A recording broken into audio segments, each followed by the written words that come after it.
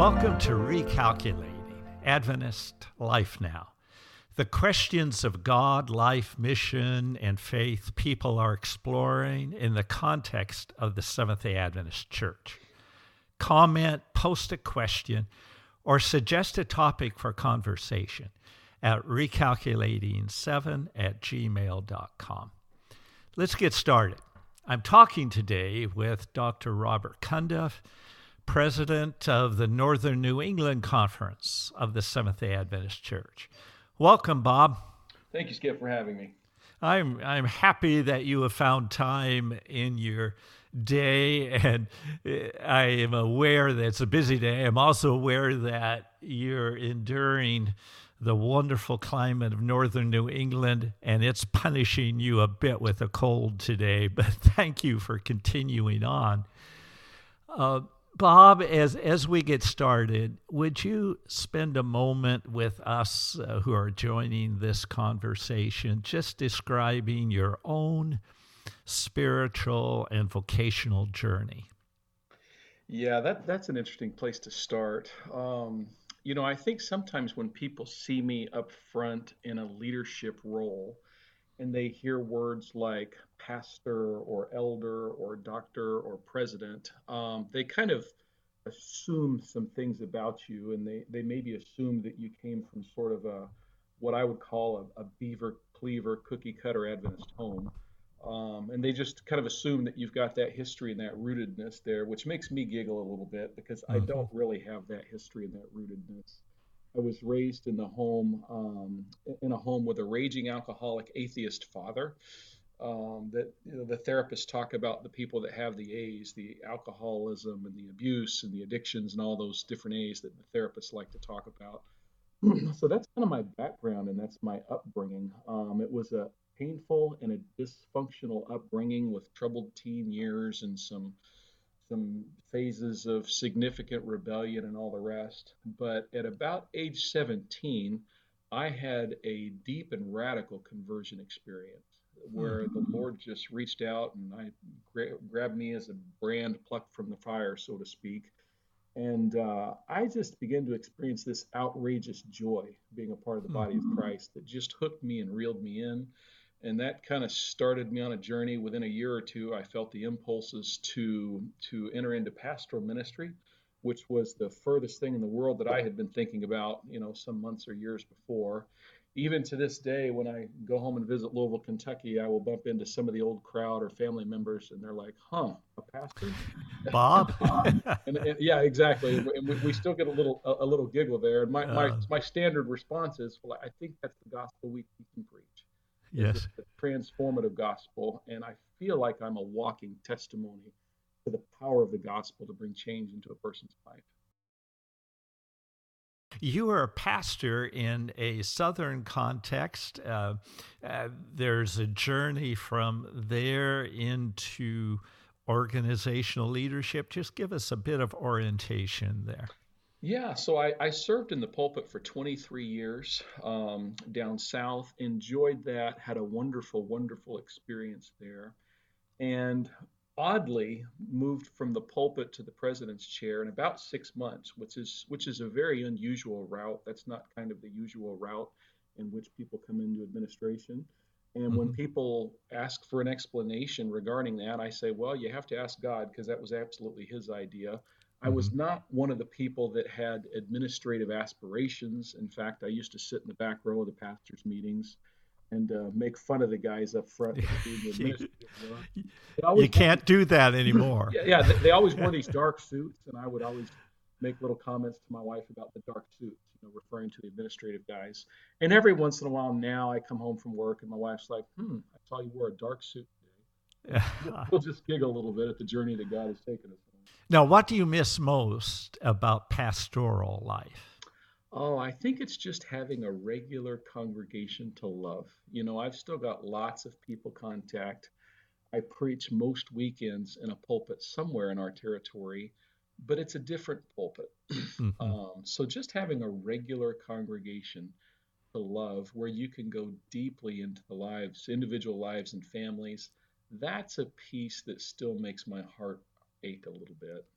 there's a sense of community that is different in perspective in organizational leadership, isn't there? There is. But that also provides opportunity. So if you were to describe what opportunity of service in your current role in organizational leadership is most precious to your heart, how would you describe that? One of the things I love the most about my current role is the mentoring of young pastors Mm-hmm. and being able to shape and to guide, to clarify expectations, to help them discover their own unique areas of giftedness, and then to really leverage those areas of giftedness for the kingdom. And it feels like when you do that, you're sort of reproducing yourself in some way. You feel like you Yes. have a broader impact on that wide stage than you were ever able to have on the stage of just having a singular pulpit. Okay. Okay. So there is that sense of this is the way God has led you to serve and contribute now. That is also a blessing. It Good. is. Yeah. Now, we're talking today about vision, and you have gracefully said, I'm going to give this time to share with you, as Skip, you've asked. We'll talk about vision. Can you provide, Bob, a summary definition, if you will? Kind of that elevator definition, if you had 30 seconds in the elevator, of vision in the context of leadership. Now we're going to move to a little deeper level in terms of missiology and the spirituality in regard to vision, but in the calling of leadership, just give us a summary definition of vision. I think of vision as the process of a leader being able to create in their own mind a picture of the future, of course, of a positive future. And the picture becomes so clear, it becomes so clearly focused, and it has so much detail with it that action steps for creating that future become clear. And as that vision develops in the leader's mind, and as the action steps become clear, and as the leader begins to embrace those action steps, that process becomes so invigorating and exciting that others are compelled. Others begin to see the vision. They begin to see the future. They begin to connect the dots between where we're going and what our leader is doing right now to take us there. And they're just compelled to sign on and to be a part of that. So a vision is an ideal image, a picture of the future. I'm going to challenge you a bit, Bob, because all of us in the conversation, wherever we are listening to it, are saying to ourselves, all right, vision. I want to kind of understand this vision thing. And we grow as we kind of say, okay, now let's think about this. And I'm not suggesting we arrive at, the right spot. I'm suggesting that we explore and that we think. All of us in this conversation today.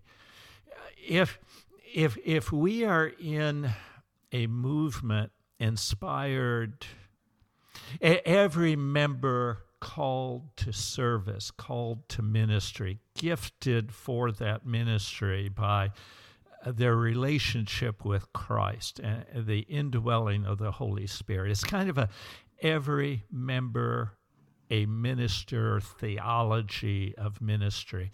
How important is it that the vision be a shared vision? Yes, yes. So I was interviewing for the position of president, and I was Mm-hmm. sitting with a group of people, none of whom I knew. I did not know a single person in the room.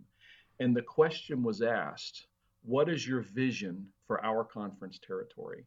Mm-hmm. Now, it seems that the right answer would be to articulate a compelling vision that would excite and that would enthuse and that people could jump on board with. However, as I put myself in their role instead of in my role, I think that I would be offended if a man I did not know came into the room to interview as our leader and then told me what the vision was and told me where we were going to do Key when point. he didn't even know my name. He had not even shaken my hand. He knows nothing about my culture, my context, my family, my biography. You know, they say our theology is influenced by our personal biography. To to to articulate a vision outside the context of relationship and experience and history and Ah, rapport, that would offend me. And so I chose something that was counterintuitive when I answered that question. I said, I'm not here to articulate a vision for you before I even get to know you or know your territory or know the challenges or the strengths or the weaknesses or the resources that we have available. I said a strong, compelling vision that we will all embrace is a vision that we will develop together. And, ah. and that's not a one-day process. That's a multi-month process as we come to know each other and to love each other and enter into community together, and then together to go before the cross and to seek for what God's vision is for our territory. So, I felt a little insecure giving that answer. Well, what's your vision? And I'm basically saying I don't have a vision. But what I was articulating was the process in which we would discover a shared vision together. Because at the end of the day, a shared vision is going to be a vision that they're going to embrace and support. And it's one that will have longevity rather than sort of a presidential splash and dash. Well, yeah, Bob, I would suggest that the response that you gave at that moment is a powerful vision. And here's what I mean by that.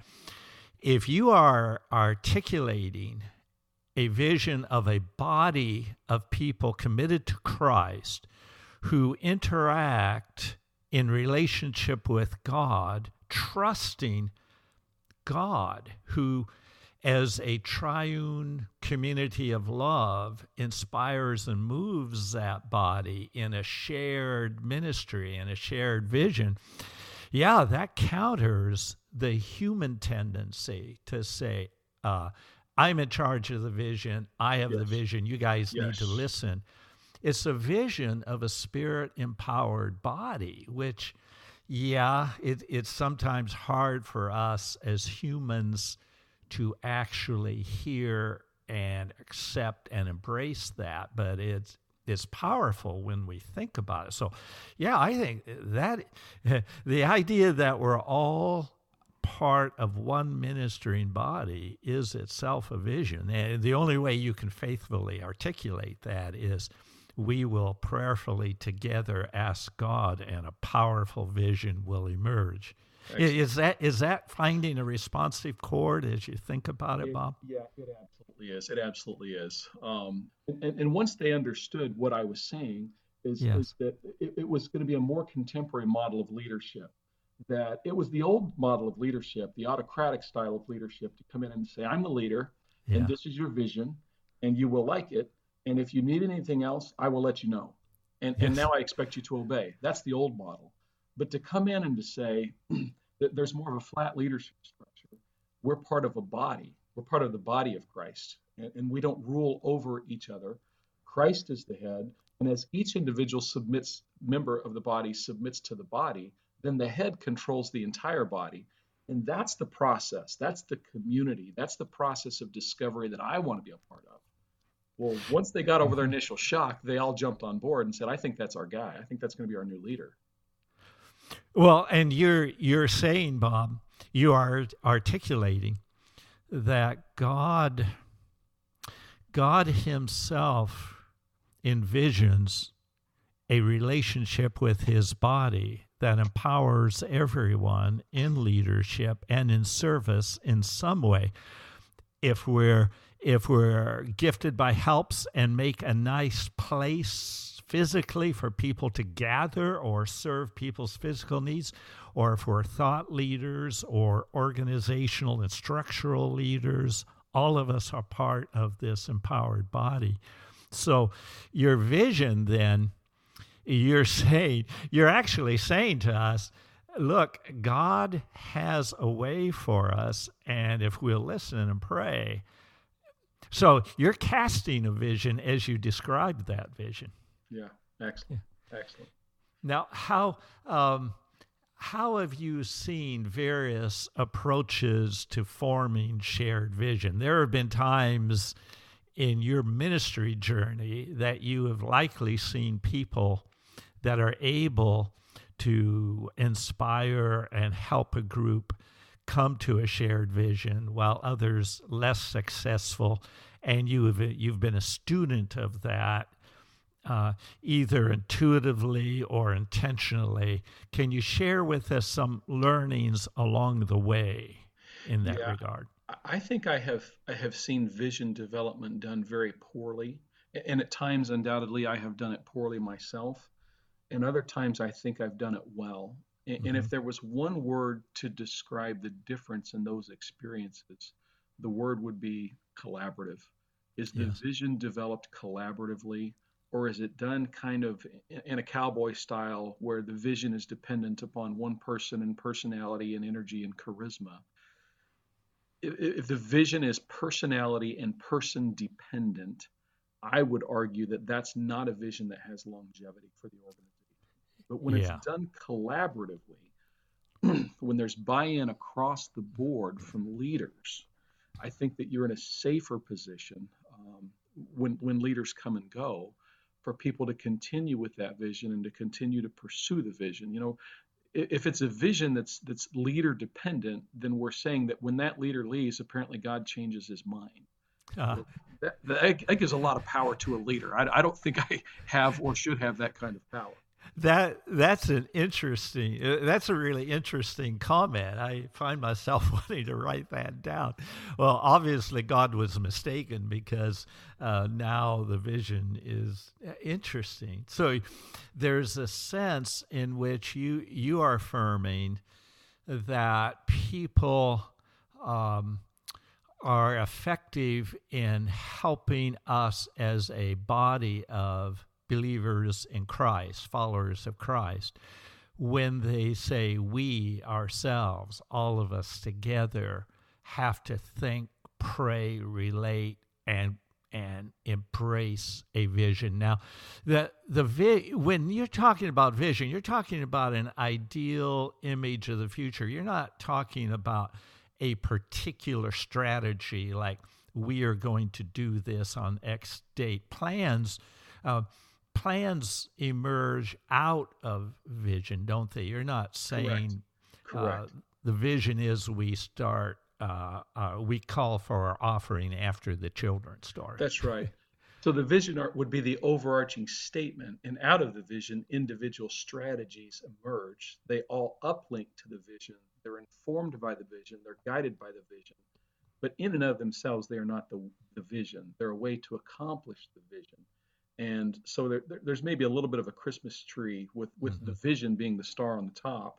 Uh, And you can decorate that tree with all kinds of things that sort of uplink mm-hmm. to the vision to support the vision, but they themselves do not embody the vision. That's an interesting image. It's like those things flow along in the process.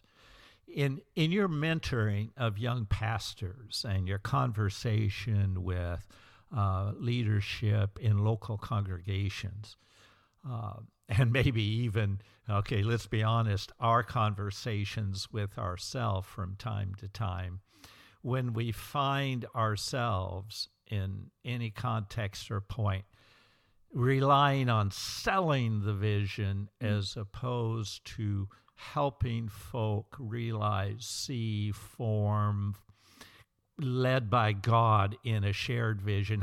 What counsel do you give to people to keep them in a territory of prizing shared vision? Yeah, I think that when we are in the position of needing to sell the vision, it may be an indicator that we haven't done the proper discovery work to actually discover that vision. Mm, To me, it feels a little bit more like when there's something wonderful that is hidden behind a curtain. And my job is to go and to pull back the curtain and to put my arm around someone and to lead them up and to say, let me show you something. And I'm standing there with my arm around them ah, and I reach forward and I pull back the curtain. And then together we look in and we see this wonderful thing. And simultaneously, involuntarily, we both go, ah. ah. I think that's an indicator that we've got the right vision. Scripture, our faith history, um, all of those are things that you can say, hey, let's together consider this. Excellent. Which actually, Bob, provides in our conversation something of a segue to a perhaps more complicated level of conversation about vision, and that is missiological, and then at an even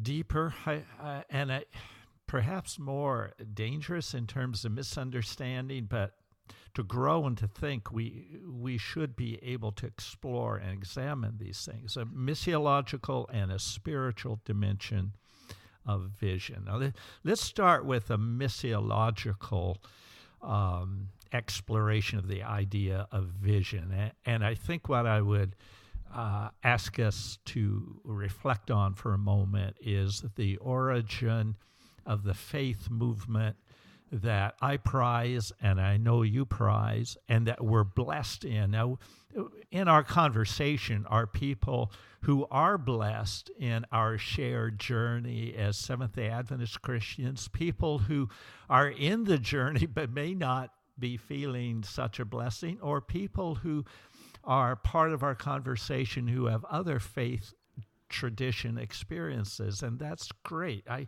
think we all explore where were we birthed and how do we see God in that. So I'm going to ask you to reflect for a moment on the birth of our faith movement and what vision inspired those who launched our faith movement. What was the context? What was the vision driving this faith movement? Yeah.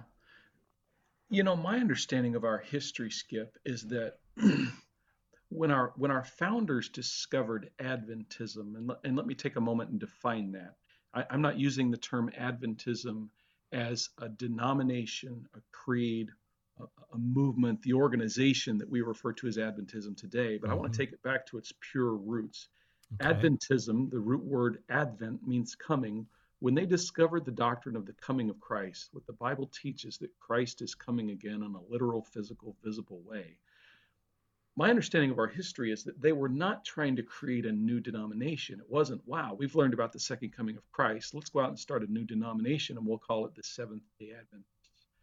They were fully anticipating that the faith traditions they were a part of, largely Methodism and Baptist, the Baptist faith, some other faiths, they were largely anticipating that those faith movements would embrace this new doctrine. They would embrace this new wonderful truth they had learned from Scripture, that Jesus is coming again, that there would be now an Adventist focus within those faith traditions.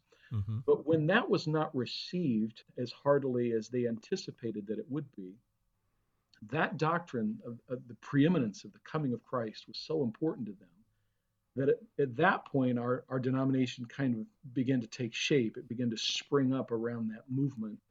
In fact, that doctrine is so important to us today that we embed the doctrine in our very name as Adventists. We are people that look forward to the second coming of Christ.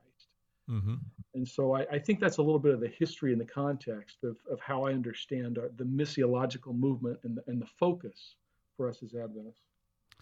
Now, Bob, that's a very important perspective because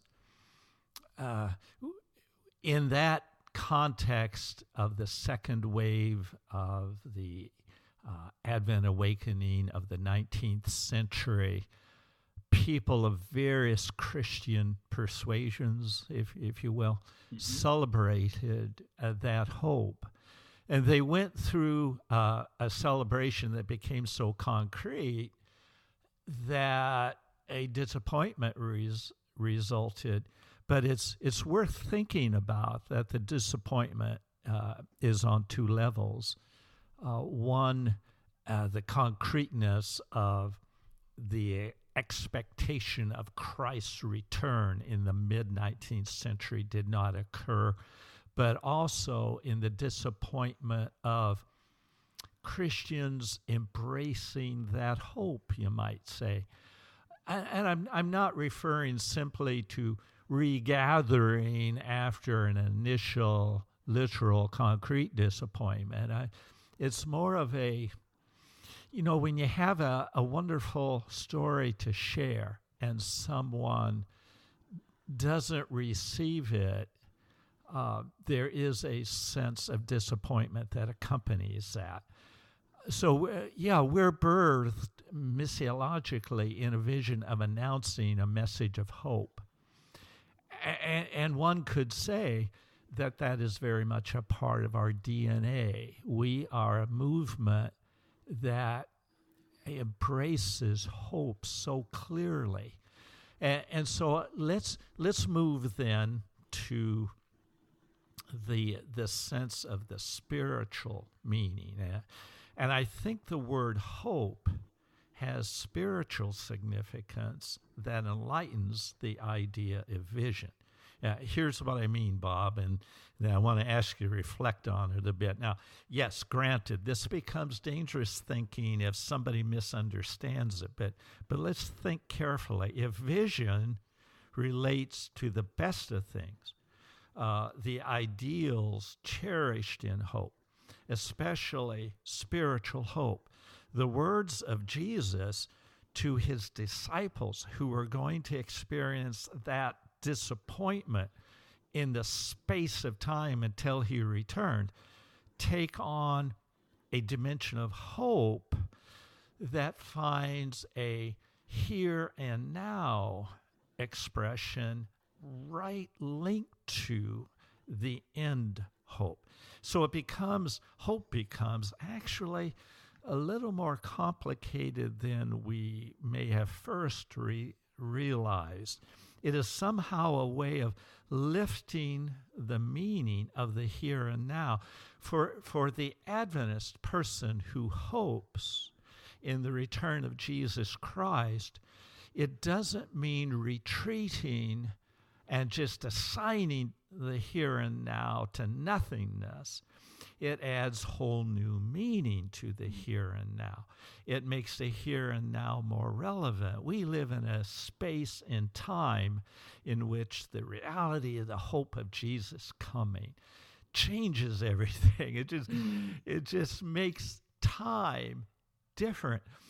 And instead of simply dismissing suffering as something that will be done away with in the eschaton, it means that, listen, in our suffering on this earth, we are not victims. We are saved by the grace of Jesus Christ, our Savior.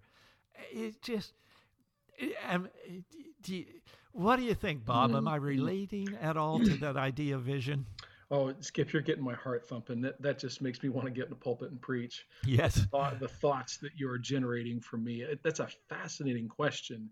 I hear you asking, does vision change when we put it in the context of a faith movement? Or how does the element of faith in that equation of vision development, how does that element of faith change the outcome or the vision or the development of vision? And I think it absolutely does, because if we're going to do our faith right, then that would compel us that our vision reaches even higher, that we would raise the bar. And why would I say that? Well, because we have the resources of heaven available to us. I mean, if we have resurrection power available to us, if our Heavenly Father owns a cattle on 1,000 hills and he sends us his Holy Spirit to lead us in a journey of sanctification, where he actually recreates in us the Father's character. We now bear the stamp of his character. If the Holy Spirit brings his gifts and his fruit into our lives, then we have every reason to have a vision that is clearly out of this world, because those are resources that are not necessarily available to those that are not people of faith, to people that do not have the blessing of living and walking and working under the unction of the Holy Spirit on a daily basis. We have a library of resources available to us that are not available to the everyday person outside of the faith community. And as such, I think that we can create a vision that is truly otherworldly. Uh-huh. Yeah, when Jesus talked to people who would be followers, his word shared in Matthew's narrative in chapter 5. Blessed are the peacemakers, or mercy, or those who mourn. He's using language that is here and now and relevant to the moment, as though time is transformed. Our hope of the return of Jesus Christ then transforms life and time today, in the present.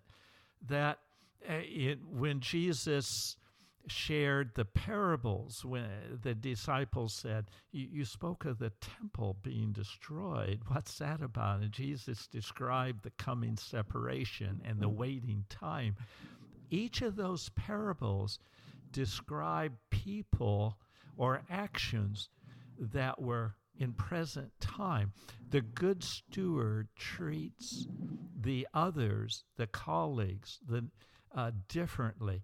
The good neighbor now is different, not just because they're more moral or something, although it does transform ethics and morality, of course, but because they're in a time redeemed. It's like, maybe it's because I've grown older in years, Bob, but somebody says to me, when is Jesus coming again? And I say, well, I'm certain he's going to be here in just a few years.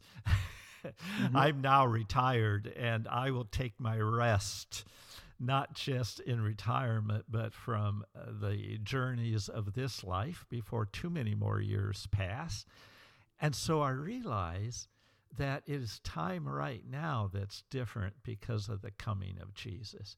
And I actually think that I can celebrate the end of time more clearly when I realized Jesus was saying to us, because you embrace my promise to return again, the way you spend your time now is guided by a different vision. That vision transforms your life today.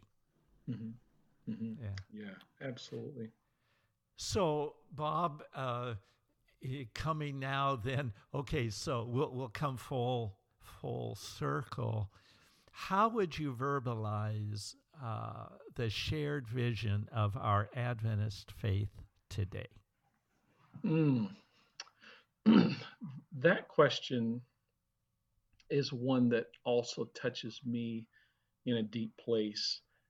Sometimes I feel like we have a little bit of a theological identity dysphoria.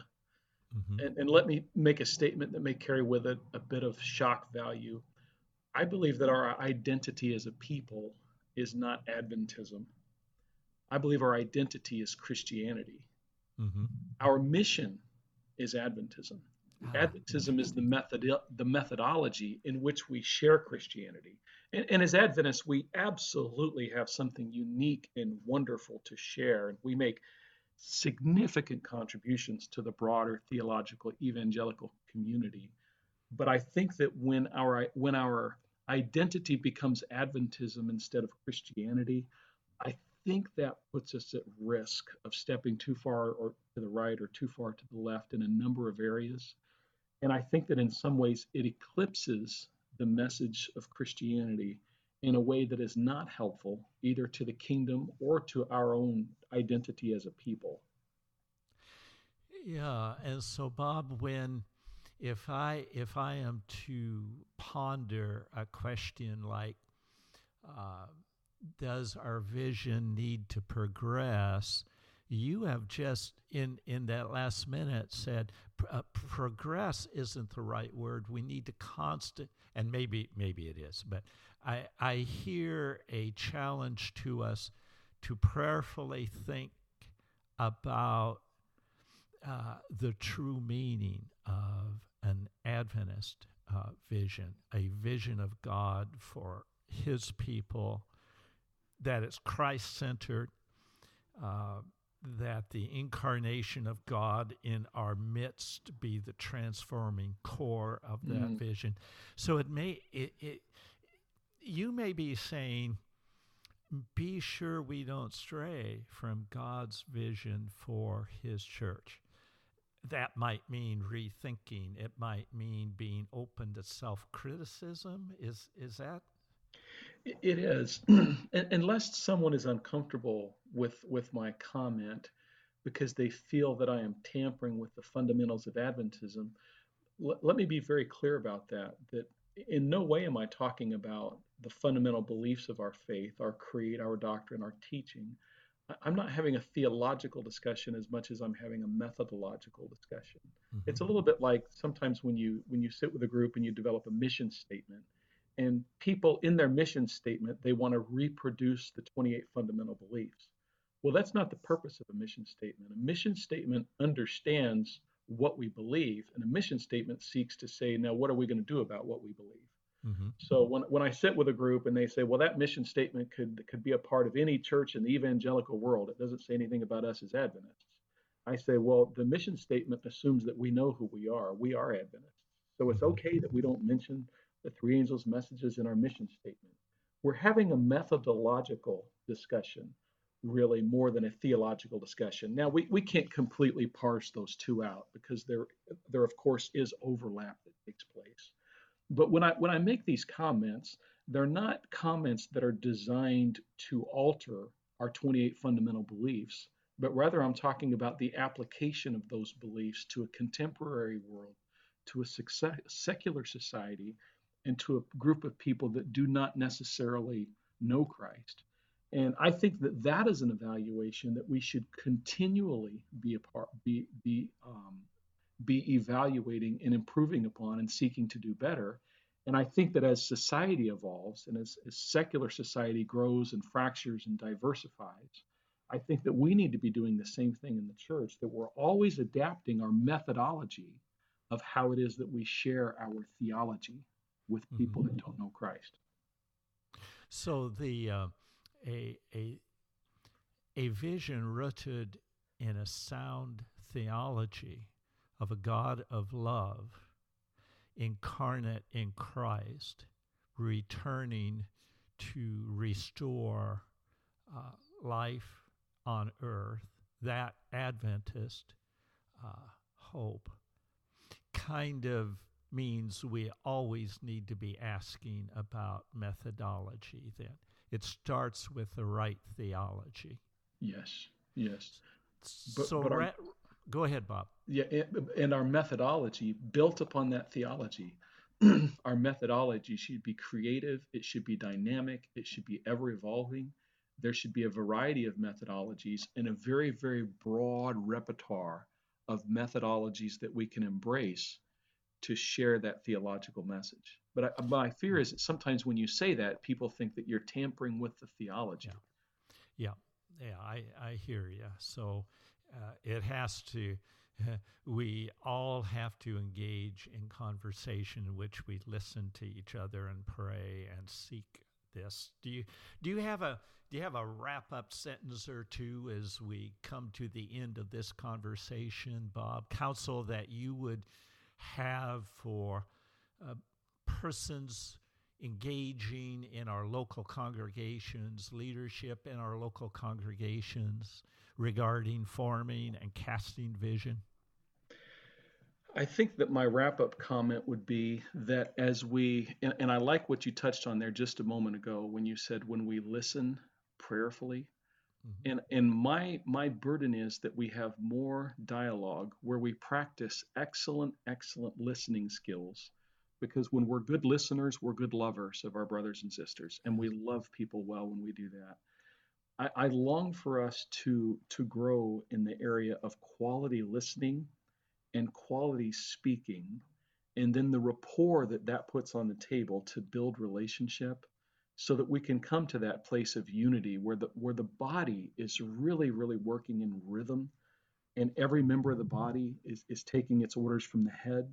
And when every member of the body cooperates with the head, then the body can move into this wonderful rhythm and perform really complicated tasks.